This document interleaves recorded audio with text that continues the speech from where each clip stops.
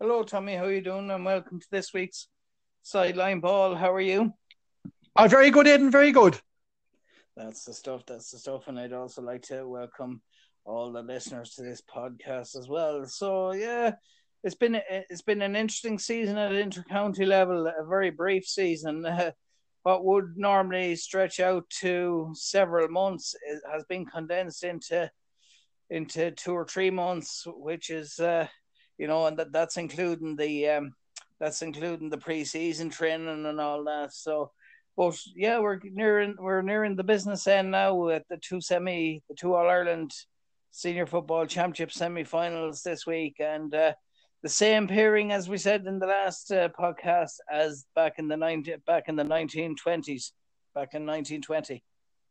That's right, Aidan. You go back to hundreds of years ago. We have the four semi-finals that were back there then. And in fairness, we look to the first game Saturday. Cavan in Dublin. Cavan won the All Ireland 33-35. They won the famous one in 47 in the Polo Grounds in New York. They won in 48 and they won in 52.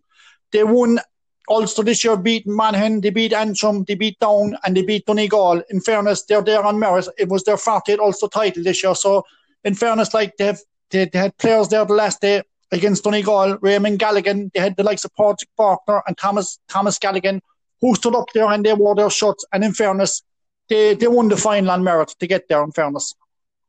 That's it. But I mean, to be fair, in the semi-final as well, they really came out of the blocks early from the minute the ball was thrown in, right throughout the game. I know Donegal had their purple patches, and maybe Donegal had their chances to win it, but they didn't take it. I mean, you could say really in that game that Cavan were more clinical in front of goal, like when it came to shot taking.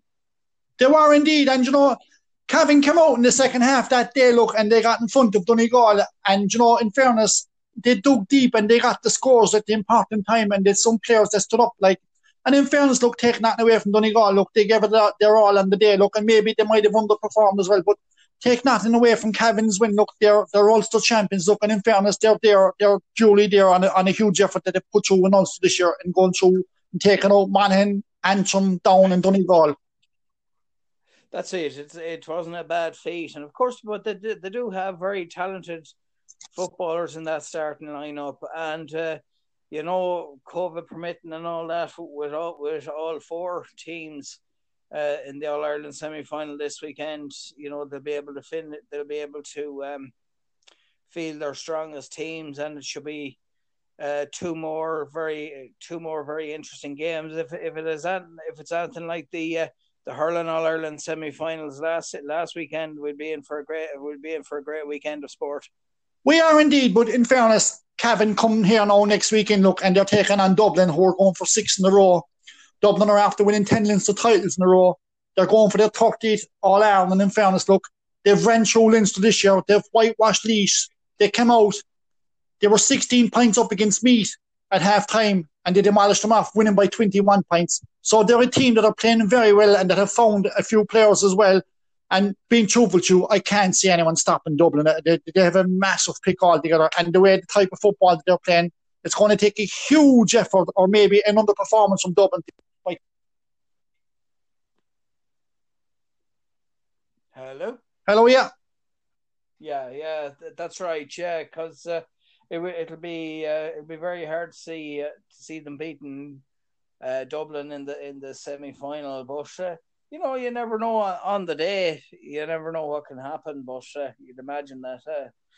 Well, everyone will be tipping Dublin to win it anyway. Maybe that's a kind of a good thing from a Cavan point of view, because they can go in with no expectations, and I suppose they can. That means that they can express themselves, and they won't have the shackles on them. I suppose from them, from the aspect that they're playing Dublin, they'll want to keep the score down, for which very few teams are able to do against Dublin. So, but they're a good side, Cavan, and it'll make for an interesting game. But I suppose really from the other side, from the other point of view, the other semi final, the Mayo versus Tipperary, is a historic year for the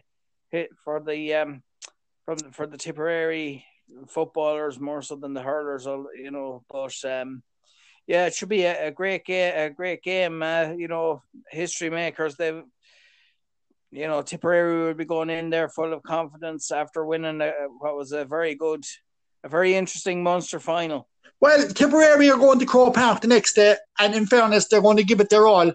And we've seen this Tipperary team this year, after an 85-year gap, they won a Munster title, and they won it on merit. And they had the likes of Brian Fox, Conor Sweeney, and Mike Quinlivan, who stood up there and when it was counted. And in fairness, they gave it their all, and they beat Cork on merit on the day.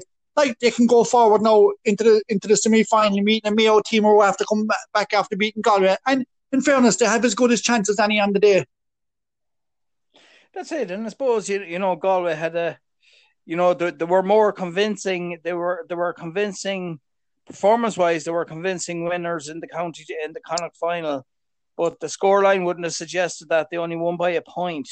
It's a higher level now. It's the All-Ireland semi-final. They'll have to be more convincing. They'll have to be more convincing in the semi-final if they're to get over. Mayo will obviously be favourites, but I wouldn't rule out a surprise in this one. Well, I wouldn't rule out a surprise, but I'll say one thing about Mayo. They're a very, very, very good side when they get to Croke Park. I mean, they have a mixture there. They have Keith Higgins, they have Aidan O'Shea, they have experience of Lee Keegan, they've Tom Parsons, they have Paddy Durkin, they have Killian O'Connor, they have a few household names that have been there. They have Conor Loftus. They know what it takes to get the final look. And in fairness, they've been winning this year. They haven't been very, very impressive. I thought they looked better in the league. The game against Galway, they were lucky to get over the line. But once they get to Croke Park, they're a different animal altogether. That's it, and I suppose that's the way it is. They have the experience of Croke Park, which is a big pitch, and maybe I suppose the last time Tipperary played in Croke Park was back in 2016, I think it was. They actually played Mayo again that day. That's right, well, that's right. But so that'll make it very interesting. And I suppose really, if things had went Tipperary's way that day, they might have won that day. But as you said, this is a very good Mayo team, and it could be another Dublin versus Mayo All Ireland final, and we all know what they're like. But you can't rule out either Cavan or no, you can't. But on form, in fairness, going forward to the weekend, Mayo look like that they have the experience, they have the players, they've been there in the past. In fairness, they have some great players there. Mayo look that they were hair's breadth from winning the All Ireland the last couple of years. They're after rebuilding, they're after finding a few players. They weren't overly impressive in Connacht this year, being truthful to you, but come here, they're there. They're having as good as chances as any. They're taking on a Tipperary team who created history the last day. And in fairness, it should be an outstanding game. And the two of them can play football. I think it'll be a very good game of open football. I think the two of them can go and play a cracking game of football. And there's no reason why Tipperary should go into this game in awe of Mayo, because I mean they're history makers now. They won the Munster title. They've some very handy footballers, and they're going in with the confidence of being Munster champions, which I suppose in 2016 when they played Mayo the last time, they didn't have that. They got in via the qualifiers. So this, I think they're actually a better side this year than they were back in 2016. They are. They're a better side this year. They are, in fairness, and they play well as a unit as well. I even watched them this year as well. And I watched them against Limerick. Like, they have a never say die attitude, really, in fairness. Like, and they keep on attacking, and they can offload the ball well as well. And I mean, they have a good forward line inside as well. And give them boys enough of the ball inside, like Quinn and them, and they'll do damage to. But the only thing about Mayo, I will say about Mayo, they're very strong defensively. Like, and you've seen that down through the years. Like with Mayo, they can set up very good in the back. And I mean, in fairness, Tipperary will go there to Croke Park the weekend. They know there's no real pressure on Tipperary the weekend. They'll go out and they'll give it their all. And I mean, come here, if they win, they win. If they come up short, it's been a fantastic year from really to win Munster.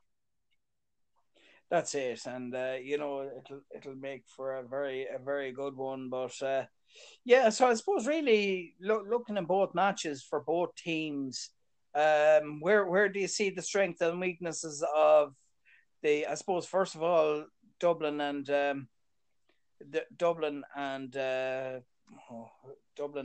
Cavan. Well, I suppose really, in fairness, there haven't been really any weaknesses in this Dublin team. They've got an entree of players. I mean, in fairness, like he can pick from maybe 30 players there, from players sitting on the benches holding 4 and 5 All-Ireland medals. I mean, they're very, very strong. They found a few new players like Robbie McDade, and they found a few more young fellas as well. So I don't think Dublin have any real weaknesses, and they've shown no real weaknesses this year. I think Dublin are better this year than what they were 2 or 3 years ago. They seem to be playing some fantastic football. They're going forward. They're passing the ball around like there's no tomorrow.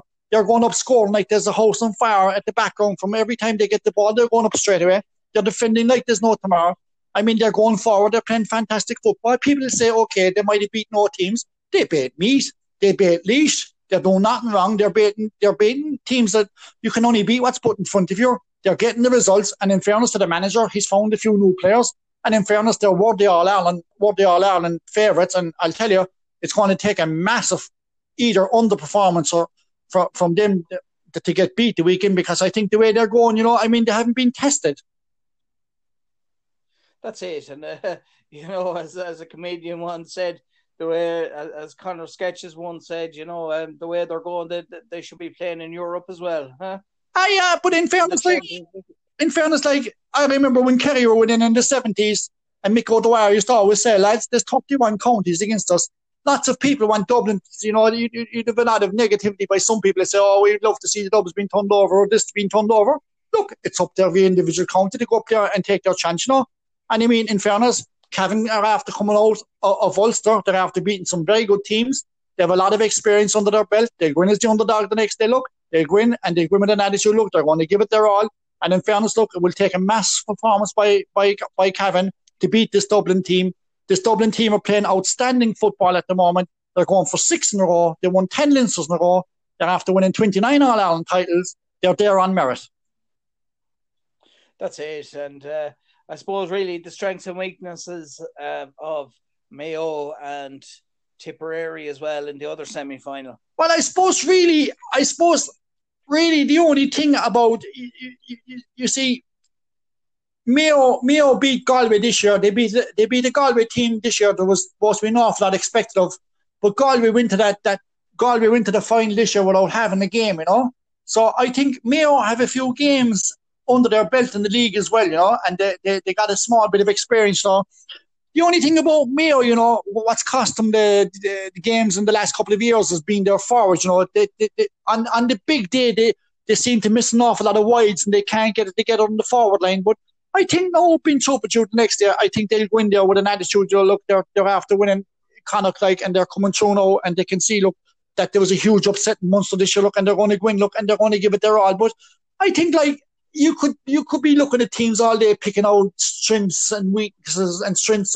but the only thing about Mayo, they've found a couple of players as well, which going forward, will help them to progress and trying to win an All-Ireland. That's it, because I mean, when it gets to this stage of the championship, it's all about really on the day. It's all on the day. All the training and all the preparation. Yeah, you can do all the preparation and all the analysis and this, that, and the other. But we've seen it a number of times this season where managers make last-minute decisions, or they kind of, they have a dummy team on the program, and next thing they kind of drop 1 or 2 players off the team and bring in 2 or 3 other players, and that could happen. So even the best laid plans, you could have planned for player A, B, and C, and next thing those players mightn't be in the team at all, and next thing that you might have to make changes to the team for that. So and as I say, once the two teams go past that white line, the sideline, anything can happen, and all 4 teams are there on merit, and anything can happen on the day. It can, but if you look at Dublin, Dublin can look to their bench on the sideline, if anything goes wrong with them on the day, they can bring on the players. They have a very, very, very strong bench altogether. Jesus, they have an almighty bench. And I mean, he could pick 2 teams, he could pick 2 players to each individual place spot that he has. Players are crying out to get games. He'll name a starting 15 and probably they'll all go out and give it their all. And I mean, you'd really want to be playing very bad to be taken off, in fairness. But I think, in fairness, Dublin, look, they have the bench and they have the players to win the All-Ireland.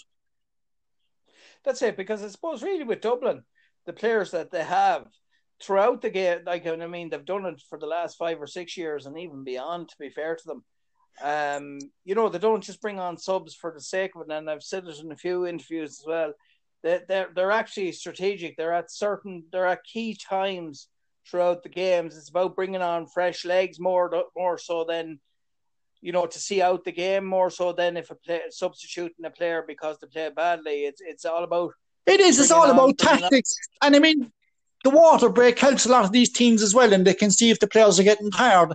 And then it's up to the manager on the sideline to bring on the fresh legs, in the last quarter and stuff like that. And look, winning these matches are all down to tactics too sometimes, That's it. And that's, it's at certain points of the game, bringing on fresh legs to see out the game.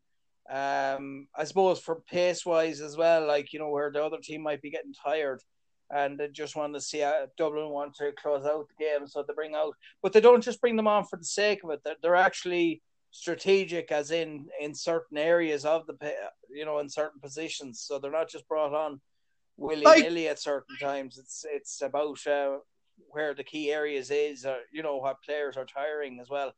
Like the Dublin management know, they tell their players, look, before they go out in the field, lads, you go out there to do a job. You go out, you give it your all. Look, if they can see the players fading in the last 15 or 20 minutes, they've got fresh legs, very strong players on the bench, which they can adapt to and bring them on for each position as well. So, I mean, everything is going in Dublin's way. They have the bench and they have the players. And, in fairness, they're going to take some beating. That's it. And, it's going to be two great games to look forward to watching. And I'm sure we look forward to discussing the results next week. Yeah, and hopefully, Aidan, look, as I said, look, it's been a year of shocks, look, and we're delighted, to see any football going ahead this year, look. And look, with all the restrictions and stuff like that, look, it's all about staying safe, look, and all the players and all their families, look. And it's great, look, to see the football on television, look, and to see the Holland, look. And it's great there that I can come on here and talk to you about the football, look. And in fairness, look, it's going to take a huge shock to beat Dublin this year, look. In fairness, it's a year of shocks already, but in fairness, look, everything is in Dublin's favour, look. And in fairness, to have the players, look, and I've been through with you, I can't see him being stopped. That's it. Well, listen, thanks very much for doing that, and we look forward to talking to you again next week. No problem, Aidan. Thank you very, very much. Thank you. No problem. Thanks very much.